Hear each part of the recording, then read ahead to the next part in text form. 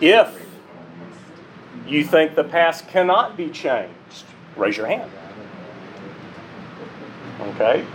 How many of you say it can be changed? We've got one person. How many of you are in the middle? How many of you are in the middle? So we got some that are in the middle. How many are wrong? That's not where we're going today. So in organizational theory, there's a group, Carl Wick and Whitehead were the ones that really talked about it the most. It's called process theory, is that there are really no entities. Everything is a process, meaning that everything is a verb, not a noun. And kind of an example would be, who's a golfer in here? Do we have any golfers in here? Try to explain golf without describing it as an action. As an action? Painful. Which still can be used as a verb.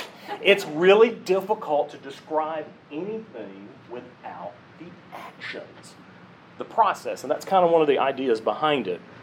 And it leads to one of the theories within it is temporality. And we've experienced this over the last 3 weeks with our elders class, that we've kind of really delved into temporality. Temporality in organizations, and particularly when you're looking at anything where change may be taking place, is that you cannot forget the past. You cannot forget the present, and you cannot forget the future. And sometimes when people go through changes, they forget the past. Where's your groundwork? Where's your history? Where are you today and where are you going? So temporality, you have to take into account the entire timeline. Everything doesn't take place in a one snapshot bubble. It goes across time. It's like if you're an accountant and you go in and you do an audit of an organization, you're taking a one-day snapshot. As soon as you're finished with the audit, it's already in the past, and that organization has changed. The organization is changing as you're doing the audit. You're just taking a snapshot, but that does not change the past of the organization, does not change where they are today, and it's not going to change where they're going in the future. All of it's connected together. And it's an idea that came from George Meade. George Meade mostly is famous for a theory called symbolic interaction theory, but he came up with this particular line, and a lot of you were saying this. The past is both irrevocable and revocable. That has taken place, has taken place. It is what it was, while on the other hand, once it has slipped into the past, and with the passing of time, its meaning will inescapably change as new presents emerge to change the past of which it forms part. And we are seeing examples of this all across the country. Civil War statues are being torn down because the past is becoming something different than what it was before. And over the last couple of weeks, we studied this. We studied about what is the role of women in church, women leadership. How has it been a part of Otter Creek? And it's that the becoming of the past takes place as new events and experiences adds to the past. So that means something different. Past means something. So how do I get rid of that speeding ticket? It took place. It's irrevocable, but It still costs me money. it still cost you money. But has it changed you? Oh, no, that's not one of the question. Does it change me? Yeah. Does the past change? It's not irrevocable. Remember, it says That's the question. it's irrevocable. It's both irrevocable and revocable, meaning that the event took place, and you're never going to forget that event. Schrodinger. The cat's dead and alive at the same time. Okay, I got it. It's not that it didn't take place. It does. But our perception of it can change over time. I've had a speeding ticket. It made me pretty mad at the time. Standing before the judge, I was pretty nervous, when you had to go into the court. But over time, it's taught me that I need to watch what I'm doing on the road. And also, it changes too, as in with passengers in the car that I care about, I slow down because I have care. So it does. It changes over time. Everything, the past is always in a state of becoming, the present is always in a state of becoming, the future is always in a state of becoming. It's an idea that came actually from Aristotle. He was one of the first ones. And as a person that teaches rhetorical theory and speech, I'm heavily influenced by Aristotle. And it was his idea that we're always in a constant state of becoming. We are not the same person we were 5 minutes ago. We are always becoming. So today, we're going to talk about healing. And we're going to look at a couple of examples. Dr. Furch, in his book, and we're going to look at a story, he talks about that there were shattered nature of contemporary life can completely overwhelm us. But the servant leader, which is where we came when looking at this, brings healing. The servant leader heals others. Because we've been looking at forgiveness through that lens of servant leadership. How a servant leadership puts the other person forward first. They fall into second or third place. Usually the organization's in the middle in org theory. And then themselves are last. And how through that leadership they can bring about healing. So there's two stories I want to look at. One from Genesis, the second one from Dr. Furch's book. In the Old Testament, two of my absolute favorite stories. One is Joseph. The other is Ehud the left-handed. How many of you know who Ehud the left-handed is? Ehud the left-handed is the one that, from a masculine point of view, I really wish that I could do. Because Ehud was the arm of God's justice, and he got to deliver it. And he got to deliver God's vengeance on the Midianites and killed the king. And, and I would love sometimes to do that. But it is Joseph. It is Joseph that really puts forth the idea that we want to look at today. So just kind of recap the story. Joseph is 17 years old. He has 11 brothers, 1 younger, 10 older. And he has what some would call the power of divination. He has the ability to have dreams and interpret dreams. And when he was 17, he had dreams. There were these bales of wheat. And 11 bales of wheat bowed to his bale of wheat. And he told it to his brothers, and it made them extremely angry. And then he had a second dream where there were 11 stars. And those 11 stars bowed to his star. And his brothers became enraged to the point of hate.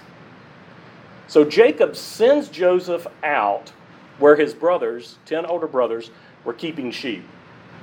And when they saw him afar off, they wanted to kill him. And they were planning to kill him. Reuben spoke up and said, we cannot do this. We cannot kill him. Let's put him in this pit over here. So they put him in the pit. And the Bible doesn't say what Reuben was doing, but it seems that maybe Reuben overnight was the one in charge of tending the sheep while everybody else slept. But before he came back to camp, a group of Midianites that were headed to Egypt were coming along, and they sold Joseph into slavery. And then the Midianites sold him to the Egyptians. And of course, through the story, we know that he was in Potiphar's household. Potiphar's wife tried to seduce him. He ran out naked. They put him into prison, and he stayed in prison for years. And during that time, again, he had dreams. The baker and the wine steward. The baker wound up being beheaded. The wine steward was restored back to Pharaoh. And then eventually Pharaoh started having dreams, and the wine steward remembered and said, hey, there's a person over here that can interpret dreams. And so Pharaoh brings him in, and he interprets the dreams about the 7 years of fasting, famine, 7 years of plenty. And then all of a sudden, Joseph, who was sold into slavery, becomes the second in command of all of Egypt. And then he was in charge of all the granaries. Well, the famine years come in. Jacob, I love this part, he says to his other sons, he's like, why are you standing around here doing nothing? We're starving. Go to Egypt and get us some food. And so they pack up and they come to Joseph. They come into a meeting with Joseph. He recognized them immediately. They did not. And he was using an interpreter, so he could understand what they were saying. They had no clue that he understood it. And they were accused of being spies. He accused them of being spies. And he made them leave one of their brothers there and told them that if they didn't go back and bring Benjamin, the youngest, back, they could not buy any more food, and he would keep their other brother in prison all those times. So they left Simon. They go back. And on their way back, they noticed that not only did they have the food, but all of the silver that they had used to buy was back in their saddlebags. And then they were in great fear. They came to Jacob, told him what happens, that if Benjamin does not go, we will not get our brother back. And so Jacob's like, no, you will not take Benjamin. Rachel was his beloved. Leah was the first one. He worked 7 years for Leah. He worked another 7 years for Rachel, who he wanted, who was the one he loved. And she died giving birth to Benjamin. He could not take any more grief. He would not do it. But the food ran out. And so they have to go back.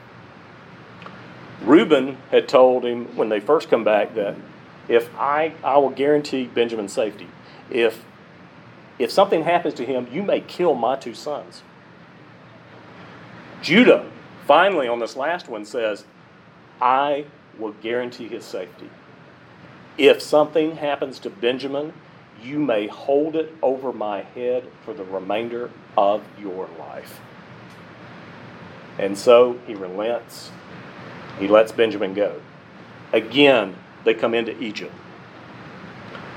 Joseph has prepared them to eat in his house, which made them nervous. They're like, he's going to turn us all into slaves. But he releases their brother. They see Benjamin. And again, it was interesting. At the table, they had a feast. But Benjamin was given 5 times the amount of food as all the other brothers. But they were happy, and they leave. Again, Joseph tells his servant, fill their grain sacks up with everything that you can in it. Put all of their silver back, and put my silver cup, my chalice that I drink from, and put it in Benjamin's saddle. They leave. He says, servant, go get them. And whoever has that in his bag, bring them back, and they're going to be slave to me here. They go out. They go out there.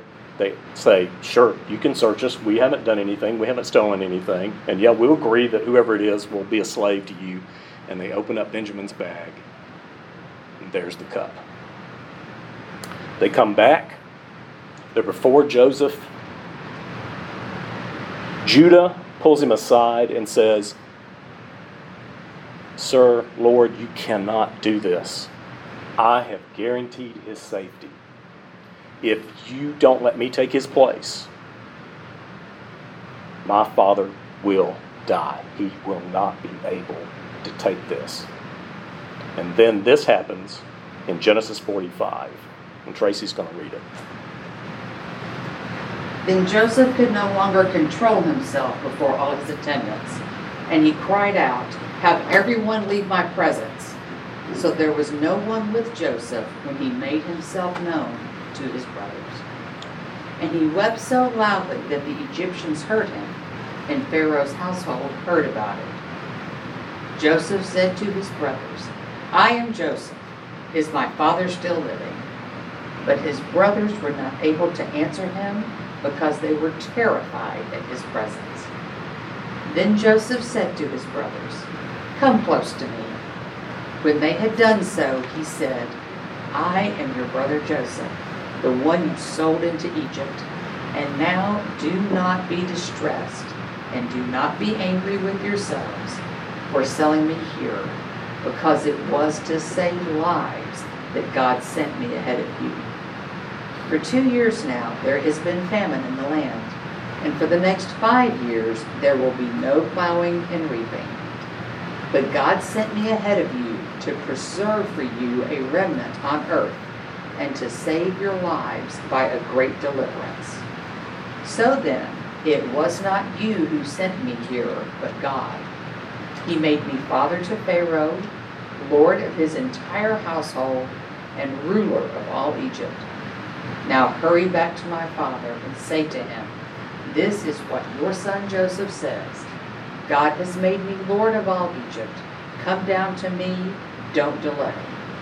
You shall live in the region of Goshen and be near me, you, your children, and your grandchildren, your flocks and your herds, and all that you have. I will provide for you there, because 5 years of famine are still to come. Otherwise, you and your household and all who belong to you will become destitute. You can see for yourselves, and so can my brother Benjamin, that it is really I who am speaking to you. Tell my father about all the honor accorded me in Egypt, and about everything you have seen, and bring my father down here quickly. Then he threw his arms around his brother Benjamin and wept. And Benjamin embraced him, weeping. And he kissed all his brothers and wept over them.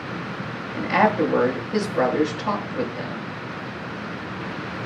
When the news reached Pharaoh's palace that Joseph's brothers had come, Pharaoh and all his officials were pleased. It was not you that sent me to Egypt. It was God that sent me to Egypt. If you had read back, he wept, he wailed, he cried, he begged, he pleaded for them to get him out of that pit. And they did not. And they sold him into Egypt. But here we are. Joseph was so overwhelmed with love that he wept. He had to leave the room. He had to send his servants out because he loved them so much. He had forgiven them because he knew that if he had not been sent to Egypt, his entire family would perish. The past changed. One more story to look at. And this one comes from Dr. Birch's best childhood friend growing up. He was a gentleman by the name of Sheldon McLean. And I love his description. He says, I knew Sheldon. He was the strongest and most authentic person that I knew. He was intense interior discipline. As a physical specimen, worthy of great images of masculine passed down through the ages. He was half Cree. He stood 6'4" tall and looked intimidating. His face and his dark eyes striking. His muscular frame lithe, quick, and powerful. And sadly, he died as a young man at the age of 30. But most importantly is the reason that he told this story. And these are the words of Sheldon and his experience and what happened to him and how he went through his Joseph story. He said, when I was 3 years old, my parents were divorced. And myself, being the youngest of 3 boys, I was raised along with my 2 older brothers by my father.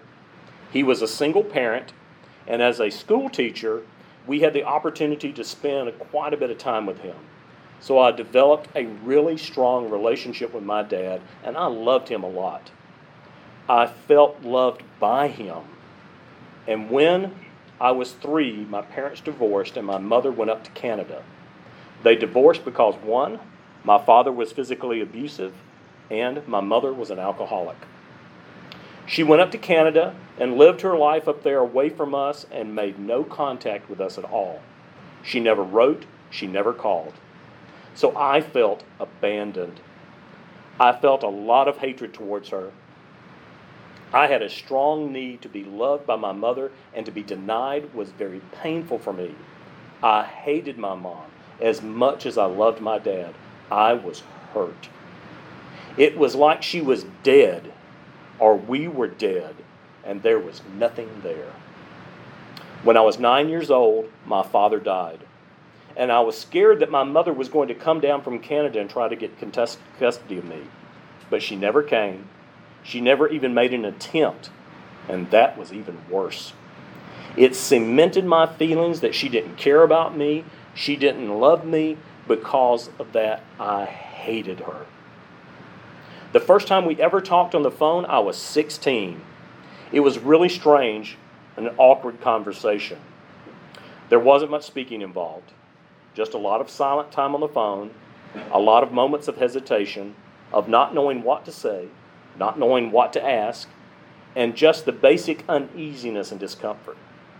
Shortly before that, she had called my stepfather, who was my legal guardian. She called him at work and said in a drunken voice, "I want my sons back." Then she called me and I was terrified. At the end of it, she said, "I love you, son." And I could tell that it was kind of a searching statement, that she was trying to give me a cue to say, "I love you, Mom." I just couldn't do it. I said, "Yeah, I got to go now." I said goodbye, and as I did, I heard her swearing as she slammed the phone down.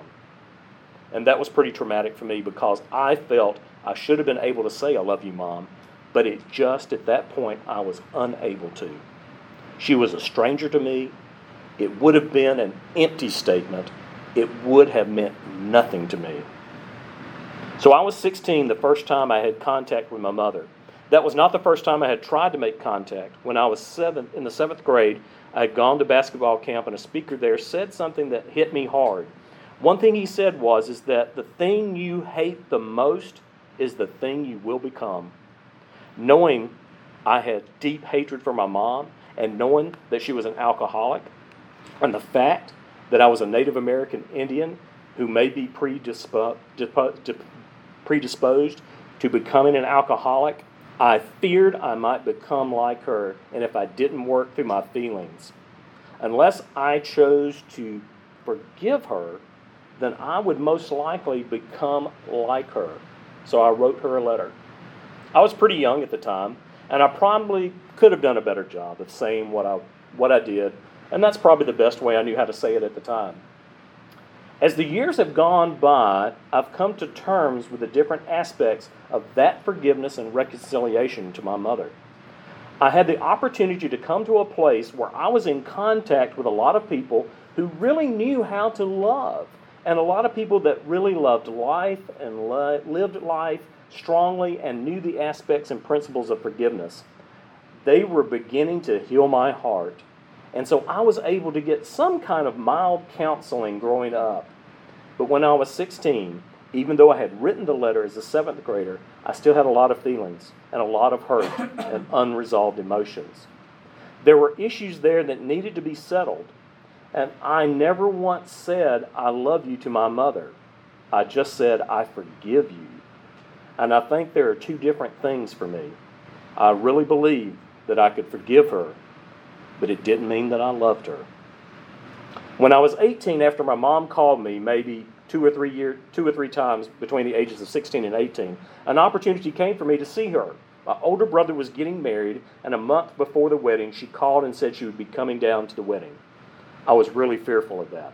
I was fearful of this issue of saying "I love you" to her, and I felt I needed to be able to say that to her because I had written to her and I had said I had forgiven her. I had been dealing with those emotions of resentment and abandonment the years between writing as a 7th grader and then the possibility of seeing her at 18. There were a lot of years there. A lot of gradual healing took place.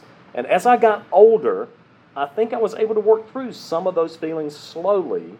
And by the time I was 18, yes, I was afraid. But I was pretty much come to terms with a lot of the abandonment. I had been given a home. Through the state, I had been blessed with 2 parents who cared for me, provided for me, gave me opportunities to succeed in life, and I had been around people that had furthered and really focused their love to meet my needs and to help me in areas of weakness. Areas such as insecurity that had come from abandonment. I had started to believe in myself and not to be ashamed, but to accept and actually be proud of my past. As a Native American Indian, I have a heritage to be proud of. I needed to be strong. I needed to be a breaker of stereotypes. It may be true that some of the stereotypes of Native American Indians are based on fact, But there are exceptions, and I wanted to be an exception. But I was afraid. She called and said that she was coming to the wedding, so she came down 4 weeks later. And during those 4 weeks, in between the time that she called and the wedding, I prayed every night. My prayer along these lines was, God, I really need your help in this. I need your love because I don't have any love for her in my heart. I want to be able to say, I love you, Mom, to her, and that I want it to be genuine. I want it to be strong, not just something I said. So I ask you, give me your love so that I may be able to show her love, and that you would have work in me to whatever it takes. I prayed this every night before falling asleep for a month. And at the end of the time, she came down to the wedding, and I was taken aback by her appearance. I remembered her as a young child when I was 3 years old, and that was the last time I'd seen her. I remembered her as being young and pretty. She had long black hair. She was tall and had a beautiful face.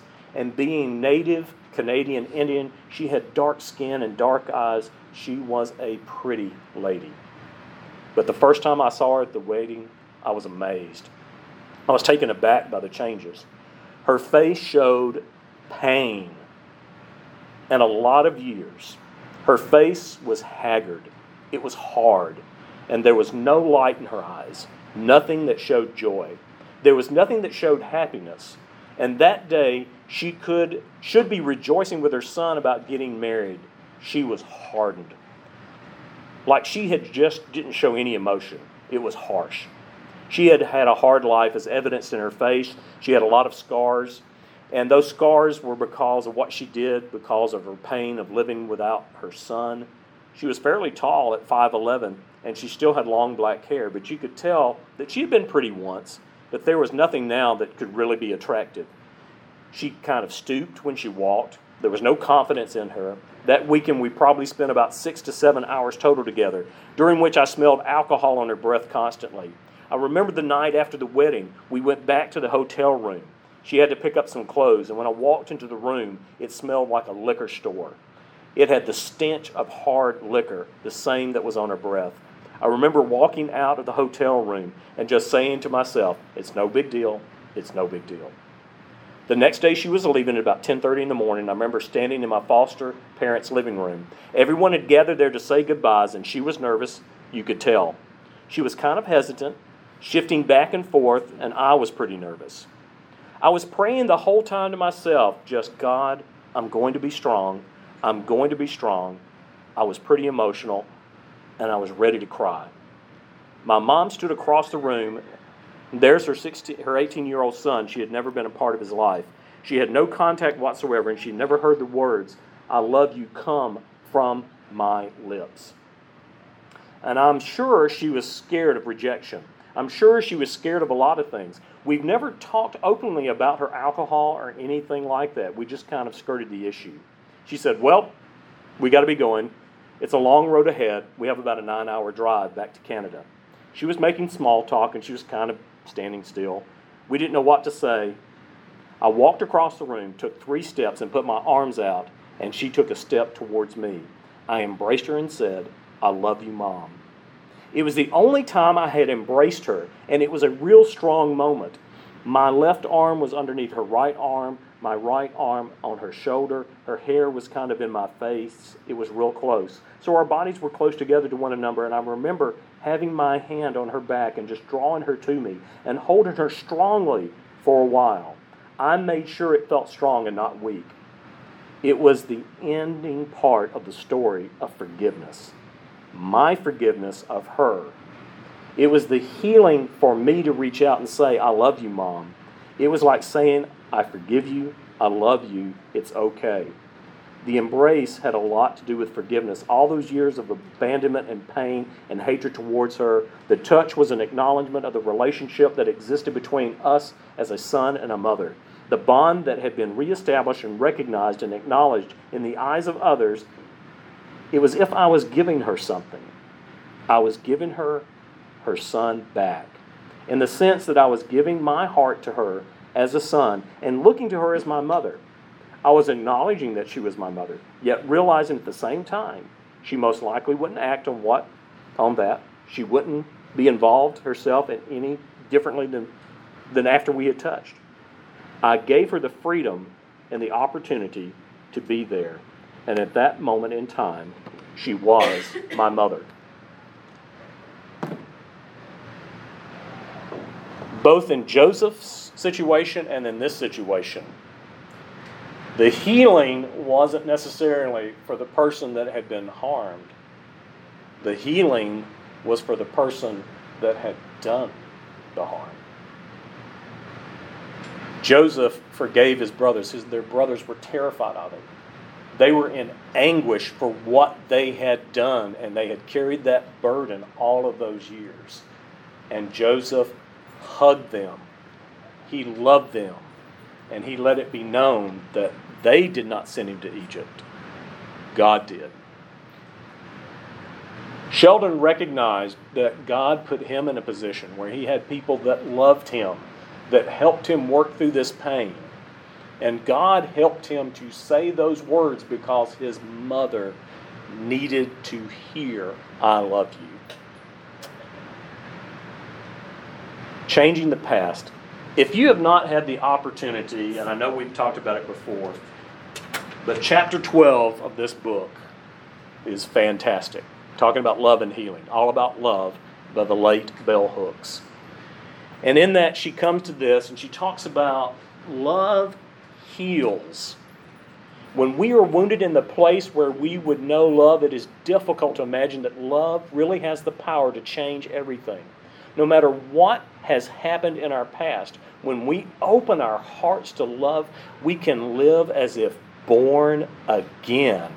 Not forgetting the past, but seeing it in a new way. Letting it live inside us as in a new way. We can change the past. And God, through love, through forgiveness and healing, we can change those past. I mentioned in a previous class about the difficulty that took place when a rift came between my mother and myself at the time that my father had cancer. And we split apart. And it took many years for me to work through. And I could relate to Sheldon's story of that I forgave her, but I did not trust her. And for me, trust was part of the love. And it took me years to work through that. I still only trusted her with certain things, and I still held some back. But in the end, I got to the part of loving her. She needed to know that I did not hold against her what she said when my father was ill. I needed to let that go. It was healing for me, but it was also healing for her. The same way that when Christ died on the cross, he said, "Father, forgive them, they know not what they do." He did it because we needed healing. Next week, we're going to recap and kind of go through everything that we've talked about so far this semester and this quarter in this class. And then last week, in 2 weeks, think about sharing a story of forgiveness if you're willing. If not, write it. Send it to JB and we'll do it anonymously. Thank you for today.